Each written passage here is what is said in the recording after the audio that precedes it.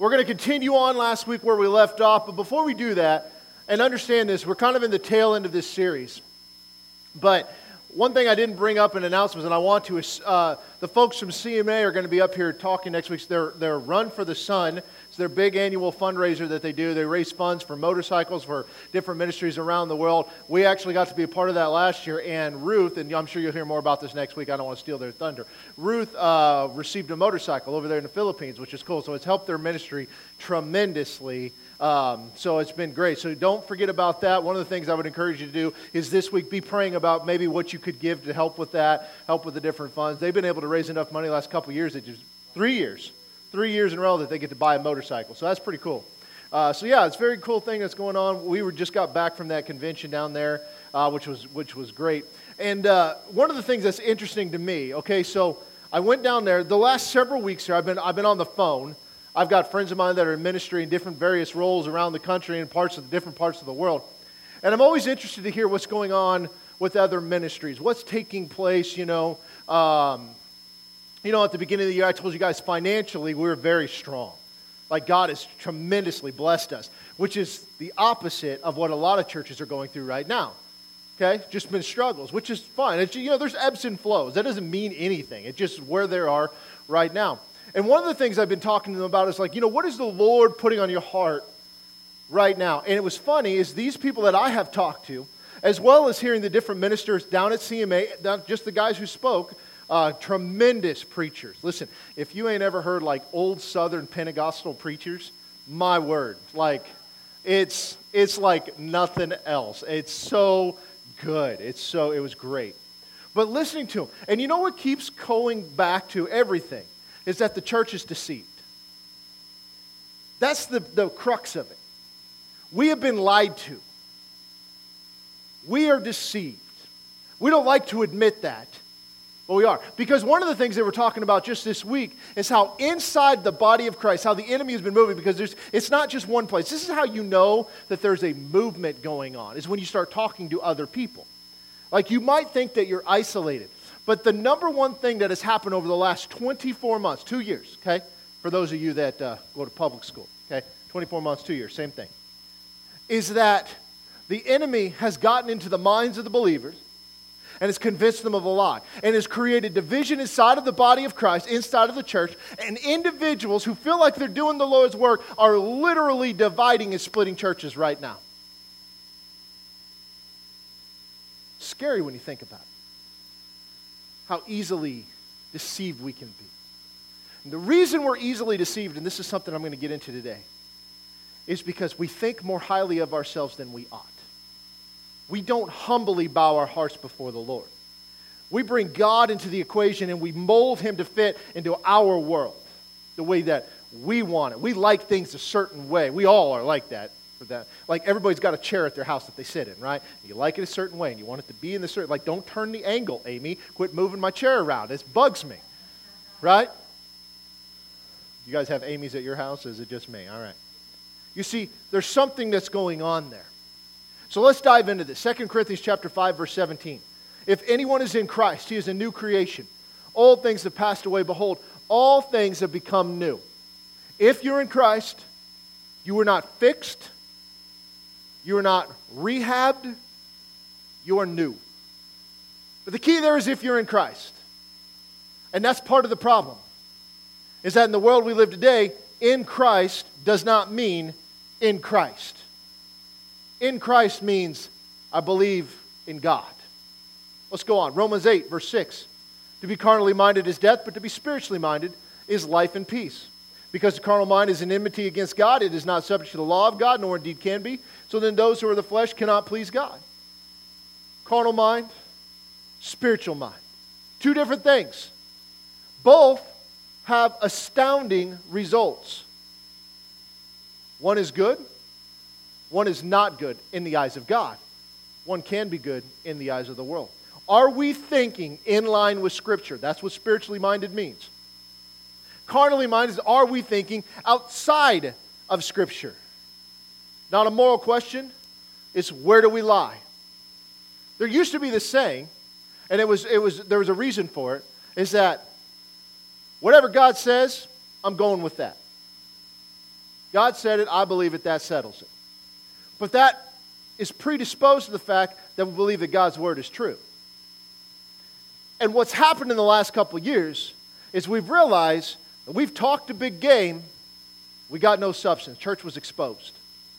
It's created division because people's pride has been hurt. Our pride needs to be hurt. Let's go on. 2 Corinthians 10. Jump down to verse 4. The weapons of our warfare are not carnal. They're mighty in God for pulling down strongholds, casting down arguments, and every high thing that exalts itself against the knowledge of God, bringing every thought into captivity to the obedience of Christ. So how we war in this battle, carnal versus spiritual, we don't go carnal, we go spiritual. We attack things from a spiritual front because from a spiritual front is where things need to be attacked. It's where things come from. It's not a carnal issue. It's not your flesh going out there because some people's flesh can handle more than other people's flesh, just the way it is. You ever seen this show, American Ninja Warrior? You guys know what I'm talking about? You ever seen that show? It's like these incredible obstacle courses, okay? And I remember Isaac, when he was much younger than he is now, was really into this show. And these guys are running across these things and jumping over walls and swinging on ropes and all this other super cool stuff. And he looked at me and he was dead serious when he said this. He's like, Dad, you should go on that show. I just looked at him back. I'm like, they can't afford the liability, son. Their flesh can do something that mine can't, or at least won't for right now. You know, that part has nothing to do with it. But spiritually, we have the same abilities, the same tools, the same resources, because the source of those is not this, it is God. It's the power of the Holy Spirit. But we act as if, well, I can't do this, I can't say this, I can't be this way because I'm not a fill in the blank. I don't have the gift of fill in the blank. That's not what Scripture says. Scripture says that He has equipped us with all things necessary, and that our obedience here to Christ comes to taking every thought captive. That means when the thought comes in, what happens? It must be filtered through the Word. And if it doesn't line up with what the Word said, then it immediately gets thrown out. All of these things are coming against the knowledge of God. If we keep that at the forefront of who He is and what He's done and our relationship with Him, then we cannot go wrong. But what happens too often is we begin to blend a little bit of the carnal and a little bit of the spiritual. And I read you guys something a few weeks ago on one of the many, many marketing pieces that I get all the time about how to grow your church. And the methods that they adopt are the same methods that one would adopt if they were attempting to do what? Grow their business. And how you grow your business is you've got to make sure that you are in front of customers. But the body of Christ are not customers. You see, this is a spiritual thing that is going on. We don't adopt carnal methods to bring people into the church because our goal is to not bring people into the church, it's to expand the church. And that is done through individuals picking up the mandate of Christ, taking up their cross daily and following Him. And that's where we've missed it as a Big C church. Is that we've got this idea, it's like, oh, we need to do things to get people in. Where did one time do you see in Scripture where anybody was invited to attend their service? Not once. What you saw is the people who would put on those services go to the other people. The people who were attending those services go to the other people. That's what you saw. But we've changed it. Do you know why? Because we've been deceived. It removes the burden from us. I don't have to go and do this. It's not my responsibility. Somebody, boy, I sure hope my neighbors get saved. Boy, I sure hope my kids get saved. Boy, I sure hope my loved ones get saved. We don't talk to them about it. Ephesians 6 verse 11 says, put on the whole armor of God that you may be able to stand against the methods of the devil, the ways that he comes. 1 Peter chapter 5 verse 8, be sober, be vigilant. Your adversary, the devil, walks about like a roaring lion, seeking whom he may devour. Resist him steadfast in the faith. Why is that? How do you stay steadfast in the faith? You got to know what it is. If you don't know what it is, how can you be steadfast in it? If that faith is moving, is the faith the faith? In other words, the belief system of Christianity a moving target? It's not. Have we moved it? We have. But if you understand what Christianity is, simply followers of Christ, followers of the way, then what He said and what His disciples, the people who were with Him every single day for 3 years, tell us that He said, goes. So your opinion is irrelevant if it's not grounded in that. So the enemy is out looking for someone to devour, and every once in a while he finds one in the church. But it doesn't just say he's looking for people in the church, he's looking for people to devour. That means unbelievers can be devoured, and they are. But when God has equipped us with all things, should we be devoured? No, but are we? Yes, and that is because we have been deceived. We've fallen for it. You see, it comes back to Matthew 28, verse 18. Jesus came and spoke to them saying, all authority has been given to me in heaven and on earth. Go therefore, make disciples of all nations, baptize in the name of the Father, the Son, and the Holy Spirit. Teach them to observe all the things I have commanded you. And lo, I am with you always, even to the end of the age. Now let's talk about this. Number one comes the authority. How does he have authority? The authority was given to him by the Father. He's seated at the right hand. It's the name above every name. The earth is his footstool. He is the head and we are what? The body. That means that authority is now trickled down to us. We are his imagers. If you read Genesis 1, created in his image, doesn't mean fingers and toes and eyeballs and all of that stuff. It talks about you are created to be his representative on the earth. You are his imager. So now that Christ is no longer here physically, we pick up the mantle and we carry it. That means when people see us, what should they see? Christ. When they hear us, what should they hear? Christ. That means what he did, we should do. Right? Are we? Nope. And we got a million excuses. Because we've been deceived. So if that authority's been given to him, what does he tell us to do? Because of that, go make disciples. Out of which nations? All of them. What do? Well, you baptize them in the name of the Father, Son, and the Holy Spirit. Those are parts we get. What's the last part? Teach them to observe all things I have commanded. We don't like all those commands. We don't like to be told what to do. That's where our pride gets in. Because someday we're all going to stand before Christ. And he's going to look at us and say, what did you do with your time on earth? And if it was, well, I stayed at home. I prayed, which is good. I fast, which is good. Did you go talk to your neighbor? No, I didn't. I didn't want to bother them. Like, you think about this. Every day we're going to stand before Christ and give an account for what we've done. How are we doing? Say not good. What if we got a little proactive? You see, we've been deceived. We've been deceived in the church. The Big C church has been deceived because we no longer do these things. We don't teach people all the things that Jesus commanded. What do? We teach them some of the things that Jesus commanded. Most of the time we put our spin on it. And we've changed Jesus into the image of us instead of us into the image of him.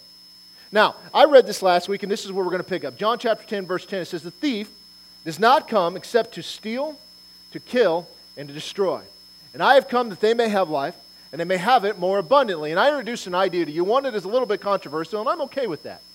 Because I feel completely in the right here. Is that the thief is not the devil. The thief is the Pharisees. He's talking to the Pharisees. He's dealing with the Pharisees. What did the Pharisees do? It was their responsibility to declare him Messiah, and they didn't do it. Their teaching kept them from declaring him Messiah because he did not fit the narrative that they thought. Now, as I said, if you want to talk about them being deceived and the enemy being behind that, totally cool with that. But we got to get the context. And the context is not the devil. The context is the teachers of the land. They were in charge. And so when he says that the thief comes to steal, kill, and destroy, but I have come that you may have life and you may have it more abundantly, he talks about every way that people try to get into the door, but they can't go through the door. They go through a window. That person's a thief. They go through the side. That person's a thief. Because if you have access to the doors, you got the keys to the door, probably your house. Or you at least have access to it. So he goes on and on about that. And talks about it a lot. In fact, it's not the only time that he addresses this. We just hear this verse preached all the time. So I want to show you something today. Something that the Lord kind of revealed to me this last week. I was spending some time in prayer, preparing for this week. And something jumped off the page of me that I hadn't caught before. So I want to go to Matthew chapter 16. If you got your Bibles, open to Matthew chapter 16, verse 1. Now understand this, as I've said, this isn't just me talking. There are a lot of people that are talking about how the church is deceived. It starts individually, it grows from there, and it gets into this big corporate world. And we all adopt these ideas. It goes worldwide, for a matter of fact, because the American church is the beacon of hope and light to the rest of the world because they see what we do on TV and on social media and they assume this is the way that God would have it done. That's not always the case. So, Matthew chapter 16, verse 1. Then the Pharisees and the Sadducees came. So who are we talking about? Now let's stop. The Pharisees and the Sadducees, they were groups of the Sanhedrin. At this point in time, the Pharisees are in power. The Pharisees are what we would call the legalists. They would know the Scriptures, and they would obey the Scriptures, but there were a lot of laws that they had adopted called fence laws. They were brought in during the time of Ezra because they were in captivity as a result of breaking the commandments of God. And so they would develop this fence, don't cross this, because you have to jump over multiple fences to get to the actual law that you break that caused us to go into captivity. They didn't want that to happen again. The Sadducees did not believe in the supernatural. They didn't believe in the resurrection. They didn't believe in angels and a plethora of other things. You can find that in Scripture. It says it there. Just take my word for it for now. So the Pharisees and the Sadducees came, and what were they doing? Testing him. Now, why were they testing him? Think about it. What were they supposed to do? They had to declare a Messiah. This testing him part was not uncommon.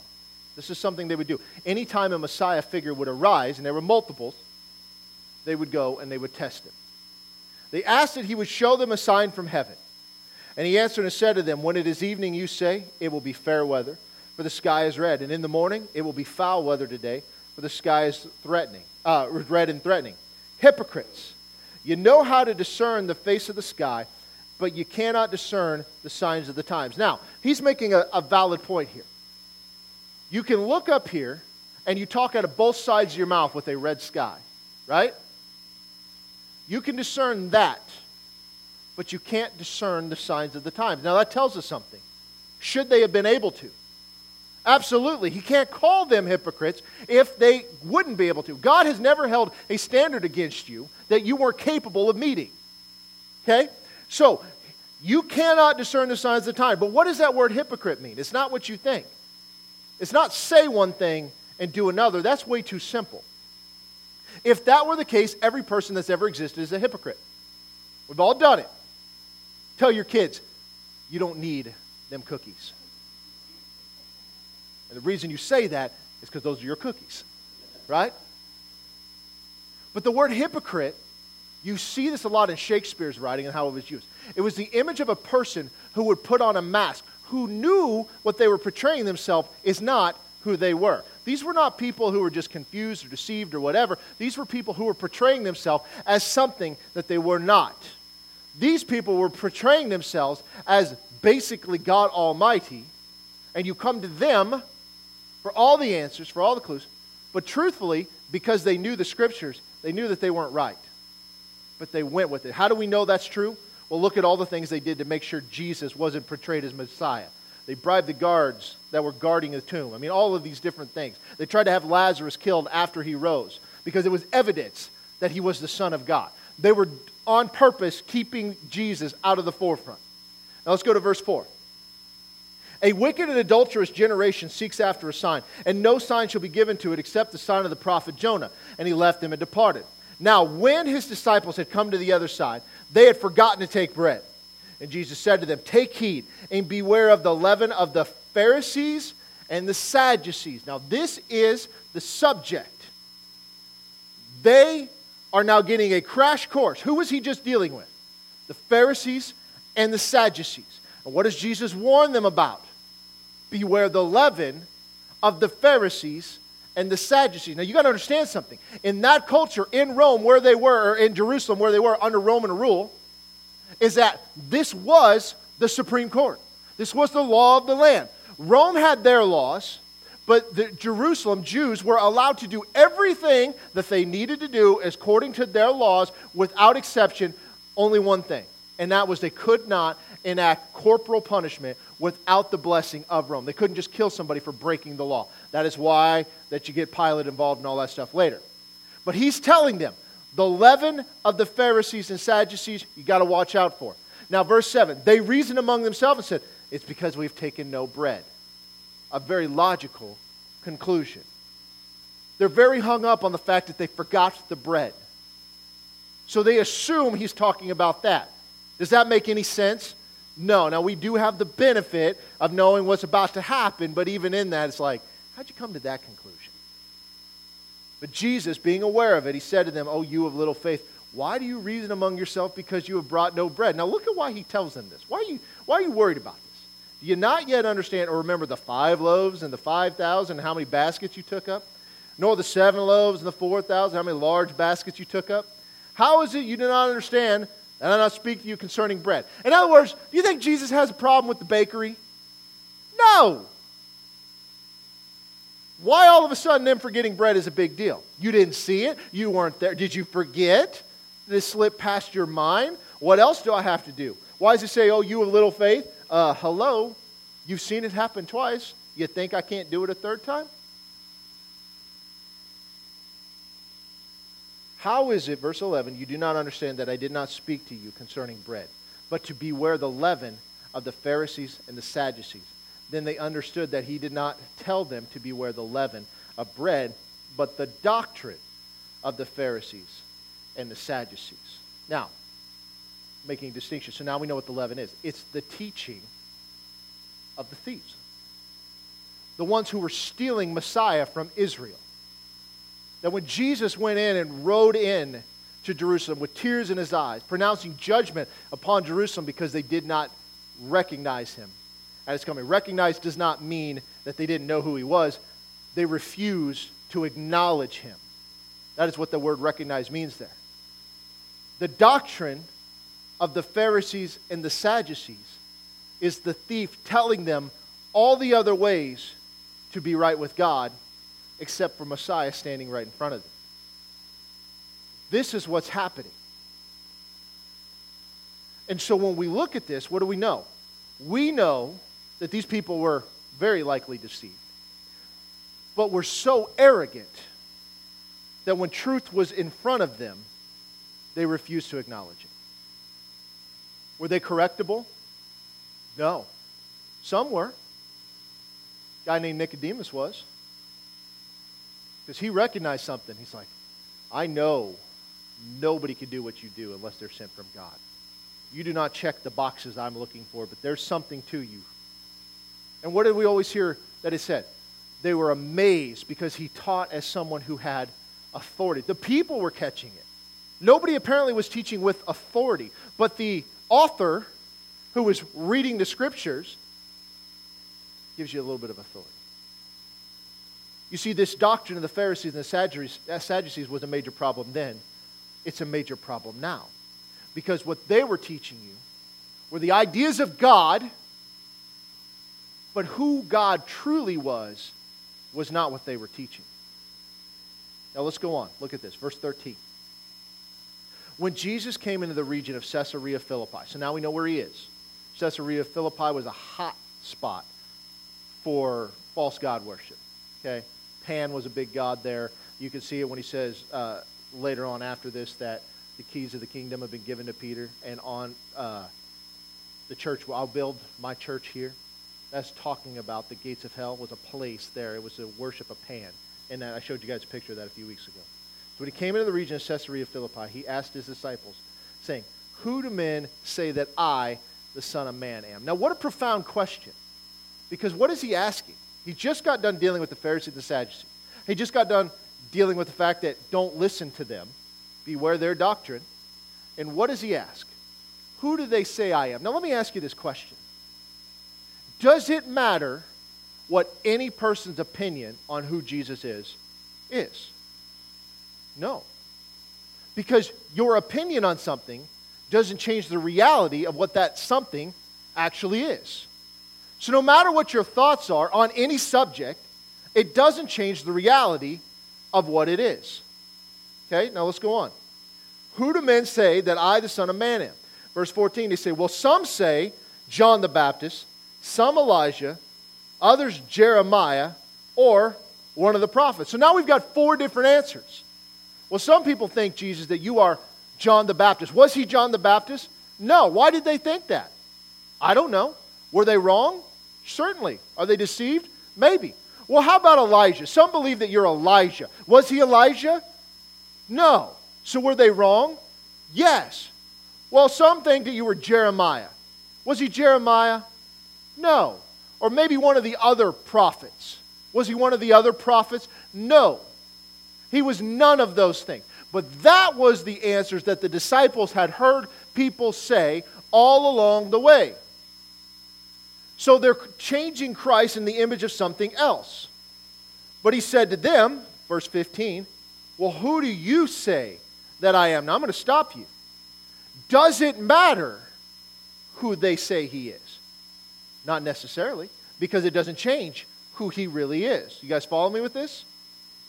Verse 16, Simon Peter answered and said, you are the Christ, the Son of the living God.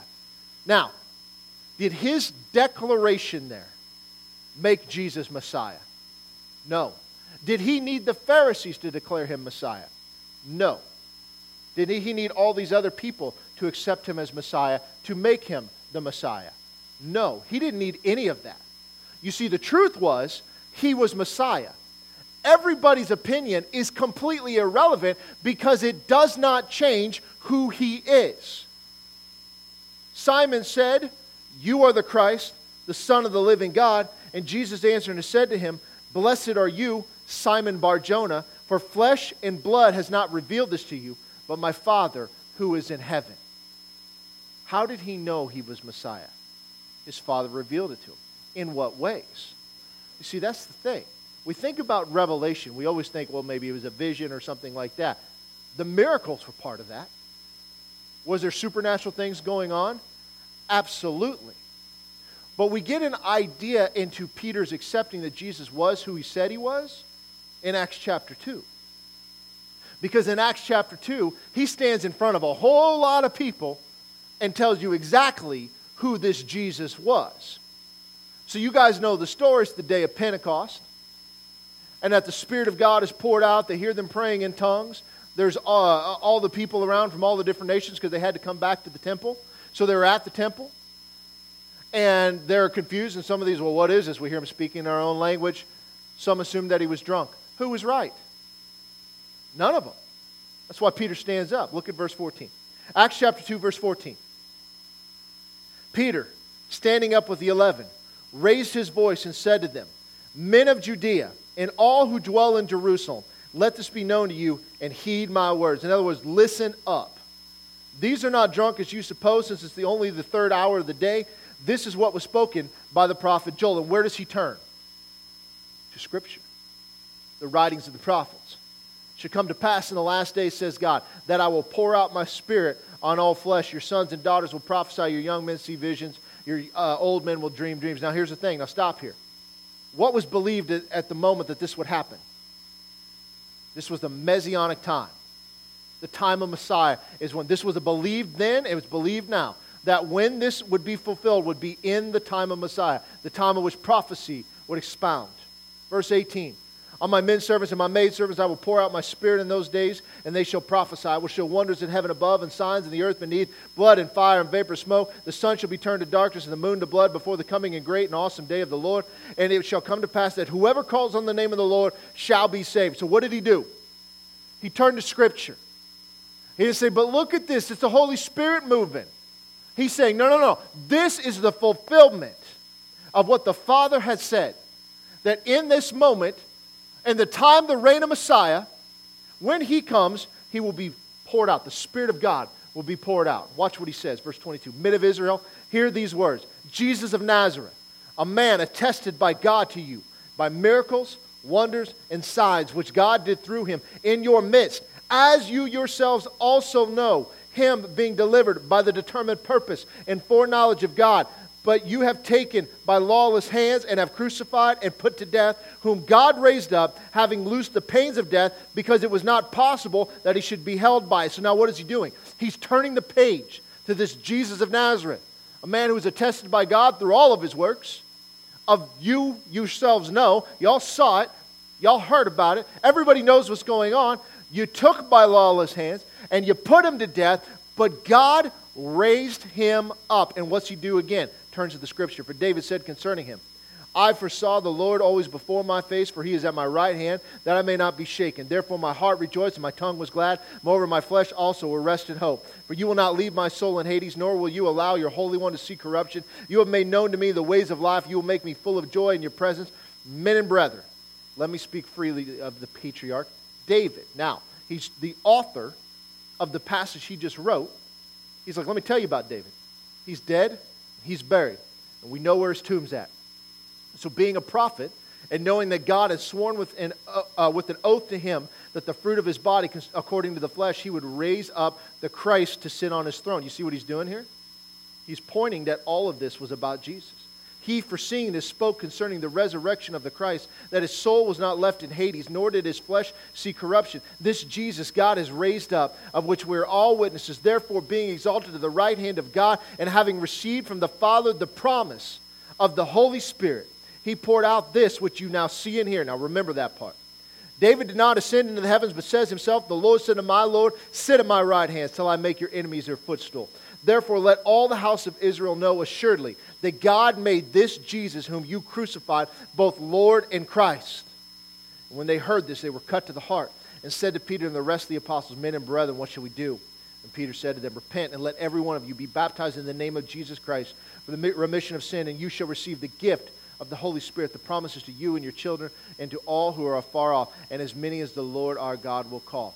So how did the Father reveal to Peter that Jesus was Messiah? He just told us. Look at all the prophecies about Messiah that he quoted to show that Jesus was. It always went back to his word. Because his words are his truth. It's always founded in this. You see, where the thief was coming in and creating a doctrine that would lead you away from the Messiah, Jesus came in and warned his disciples, beware their doctrine. And it was all right here in front of them. The church has been deceived because what do? If you go around and you say, who do men, today, if we go around, who do men say that Jesus is? What are you going to get? A whole bunch of opinions. I think Jesus is loving and merciful. He doesn't judge anybody. Is that true? No, that's not true. How do we know? Because it's declared in his word. Well, I think Jesus is coming back with a rage of fire, and he's going to wipe out everybody. And if you sin after you're saved, you're going to hell. Is that true? No. See, it always goes back to the word. It's the same thing that Peter used. How did the Father reveal that to him? He confirmed the words with the signs. You guys see that? It's the same thing. See, we try to make this New Testament stuff fit some mold that is different than the Old Testament stuff, but that's not really true. They lived it. When it says these signs will follow them that believe, for the first time the Spirit of God is upon people and they can do this. But the Father confirmed Jesus through the Word with the signs. It's the same thing. And that, my friends, is part of our problem, is we don't even know who Jesus is. Because if it's not, your opinion is not founded in Scripture, then it is unfounded. It is simply an opinion. But even more so than this, or another layer of this, is what we talked about last week. With the baptism in the Holy Spirit. Because we too, the church, has been deceived. While we have an understanding or a belief system in it, some completely reject it, where does this come from? And why does it matter? Now, let's go to John chapter 20. The question comes down to, when we talk about this, is that do we believe that the moment a person is born again, that the Holy Spirit is indwelt in them? And the answer to that is yes, we believe that. But we have to ask the question, the event we just read in Acts 2, is that moment? In other words, the Spirit within and the Spirit upon, are they one and the same? Now, as I showed you guys last week before we read this, there are 3 baptisms shown in Scripture. The first is the baptism of the Holy Spirit, where the Holy Spirit will baptize you into Christ. And I'm not going to rehash all the verses. Go back and listen to it if you missed it. That you are now baptized, because baptized doesn't mean like we think. It just means immersed. And when somebody was baptized, they mean they were turning or they were following somebody. So the Holy Spirit baptizes into the body of Christ. By one Spirit we are baptized into Christ. Then water baptism that we're super familiar with, the disciple will baptize in water. But then Jesus had a role. He's the one who baptizes in the Holy Spirit. We'll look at those verses momentarily. But they can't be one and the same because grammar will not allow for that. But that's strictly what Scripture doesn't say. It does not say that they are one and the same. We're all seeing different things. So the church today predominantly believes in two baptisms. The baptism into Christ and the baptism in water. Because we believe that the Holy Spirit comes upon us, or comes in us, at the moment of salvation. Now when we look at John chapter 20, we see Acts chapter 2, the Holy Spirit comes upon them, right? John chapter 20 verse 19 says, in the same day at evening, this is before Jesus goes up, being the first day of the week when the doors were shut and the disciples were simple, for fear of the Jews. Isn't that interesting that they were hiding because they were afraid? And later on, in like Acts chapter 5, they didn't go in hiding. They got really loud. Jesus came and stood in the midst and said to them, peace be with you. And when he had said this, he showed them his hands and his side, and the disciples were glad, and they saw the Lord. And so Jesus said to them again, peace to you. As the Father has sent me, I also send you. And when he had said this, he breathed on them and said to them, receive the Holy Spirit. And if you forgive the sins of any, they are forgiven them. And if you retain the sins of any, they are retained. Now here's the question. Did the disciples at that moment receive the Holy Spirit? Sure did. That's what it says. Am I wrong? I mean, am I missing anything there? I don't think I am. Because Jesus breathes on them and says, receive the Holy Spirit. Now, in Luke 24, we see this, verse 49, behold, I send the promise of the Father upon you. Wait in Jerusalem until you're endued with power from on high. Now we see other parts where it says until the Holy Spirit comes upon you. Now here's the question. Did they not receive it in John 20? And he had to wait to actually get it in Acts 2?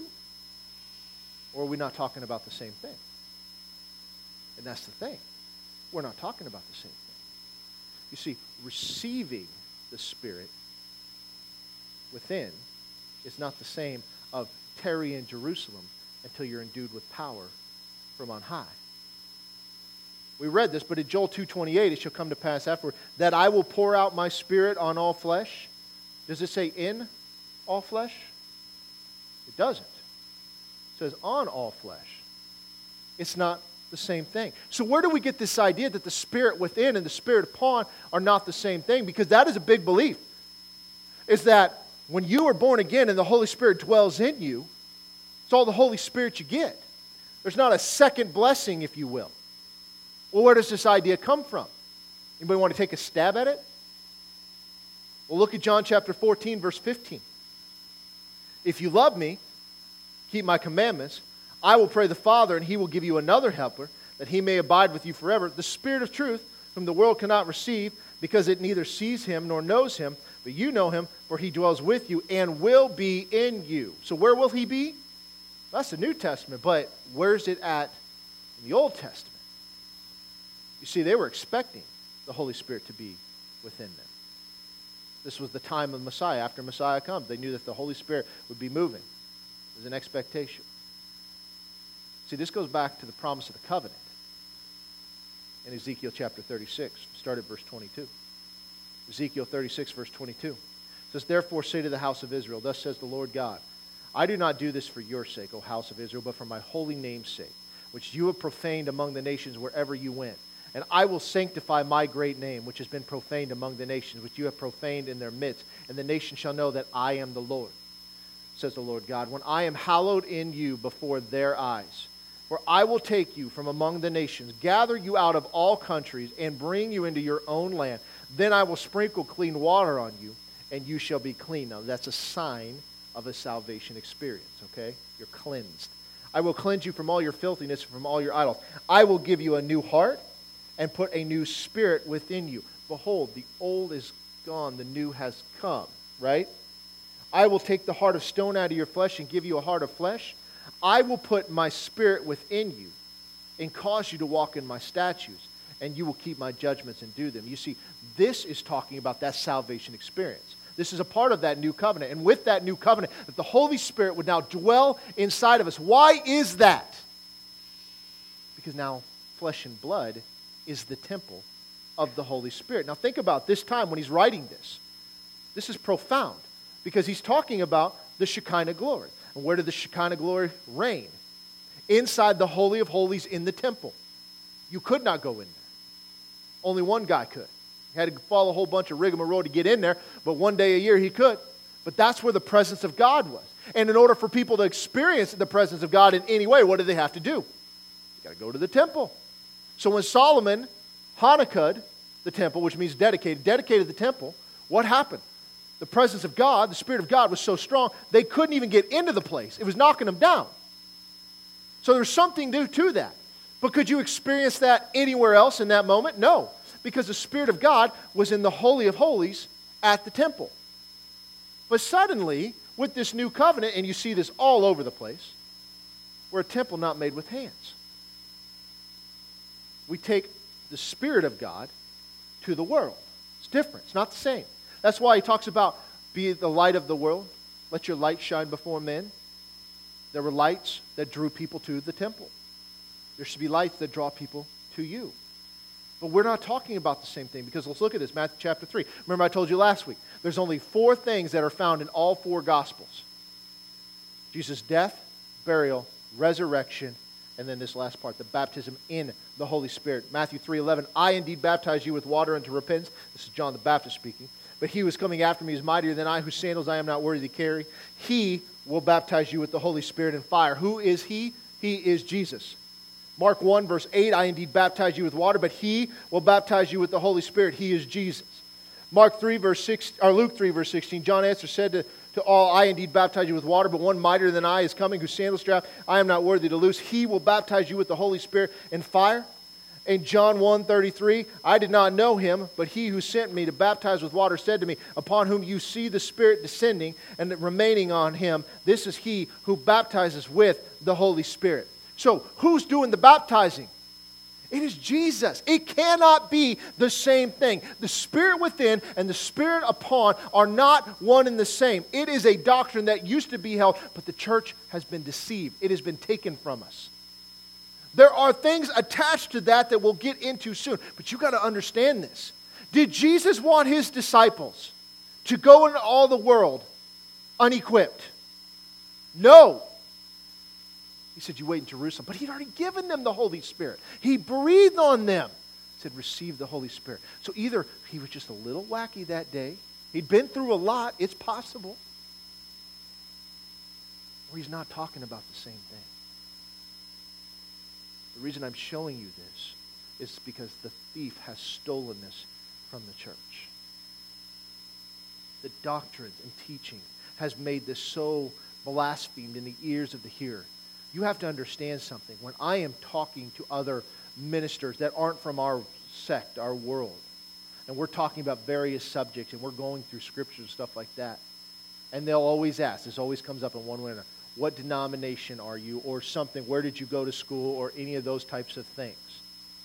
The moment I tell them that I have a charismatic background and I attended Rhema, which is a Word of Faith school, it happens every time. They look at you and they're like, that can't be. Because you know the Word. You know what? A lot of people know the Word. See, I'm charismatic because Jesus was. I showed you this. Let me show you this again. 1 John 5, verse 7. For there are 3 that bear witness in heaven, the Father, the Word, and the Holy Spirit. These 3 are one. And there are 3 that bear witness on earth, the Spirit, the water, and the blood. And these 3 agree as one. What's he talking about here? Well, that's interesting. Father, the Word being Jesus, the Holy Spirit. We talk about these 3 baptisms. We see it. When I get saved, I become a new creation. When I'm water baptized, the old man is buried. It's a symbol that I am now a follower of Christ. That old man is now buried, and then the new man is resurrected with Jesus. And when I'm baptized in the Holy Spirit, I now have the power to walk in the fullness of the new covenant and every promise that Jesus has given. The question always comes back to, how many baptisms do I have? Truth is, most of us have 2. We were baptized into Christ by the Holy Spirit, and we were baptized into water by a disciple. But many of us have ignored this last part because we either feel like it's not necessary, we didn't need it, or we are taught that it's not biblical. And I could show you more scriptures. I'm not done. Let's go here real quick. 1 Corinthians chapter 10. I always like to show you guys how these things play out. I read this last week. I'll read it again. 1 Corinthians chapter 10, verse 1. Moreover, brethren, I do not want you to be unaware that all our fathers were under the cloud, all passed through the sea. All were baptized. Important word. Does that mean they're all dunked? No. Into Moses, into cloud, and in the sea. Now, Moses, type of Christ. Cloud is the Holy Spirit. Sea would be water, obviously. All ate the same spiritual food. All drank the same spiritual drink. For they drank of that spiritual rock that followed them. That rock was Christ.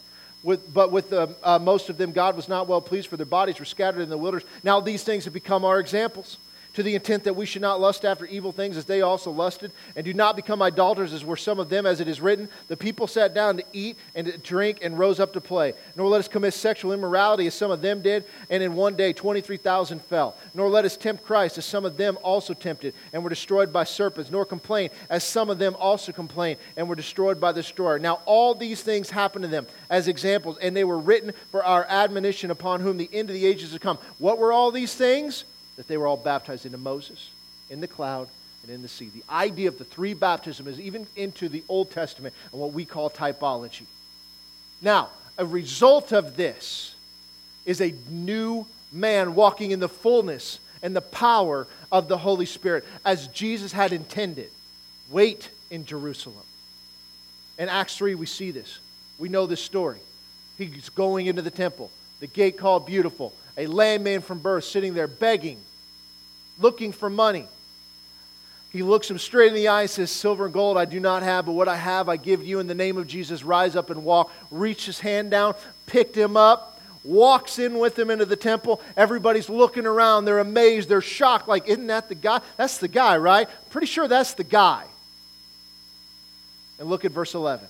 Now as a lame man who was healed held on to Peter and John, and all the people ran together to them in the porch, which is called Solomon's, greatly amazed. And you understand, Solomon's porch was huge. There were a lot of people around. And Peter saw it, and watch how he responds. Men of Israel, why do you marvel at this? In other words, why are you surprised? Or why look at us as though by our own power or godliness we have made this man walk? So Peter didn't do it. It wasn't based on what he could do. The God of Abraham, Isaac, and Jacob, the God of our fathers, glorified his servant Jesus. Who did that? The God that they were worshiping glorified the Son, whom you delivered up and denied in the presence of Pilate when he was determined to let him go. But you denied the Holy One and the just, and asked for a murderer to be granted to you, and killed the Prince of Life, whom God raised from the dead, of which we are witnesses. And his name, through faith in his name, has made this man strong, whom you see and know. Yes, the faith which comes through him has given him the perfect soundness in the presence of you all. Why did Jesus tell him to wait in Jerusalem? Because that moment doesn't happen outside of that. The expectation, we call it a secondary whatever you want to call, but it's really not. A fulfilled person in the new covenant has all three baptisms. Is it scriptural? 100%. Then why has it been so denounced and so taken away? Because we don't want anything weird. We've allowed the thief and all his teachings to come in and teach us to stay away from this stuff.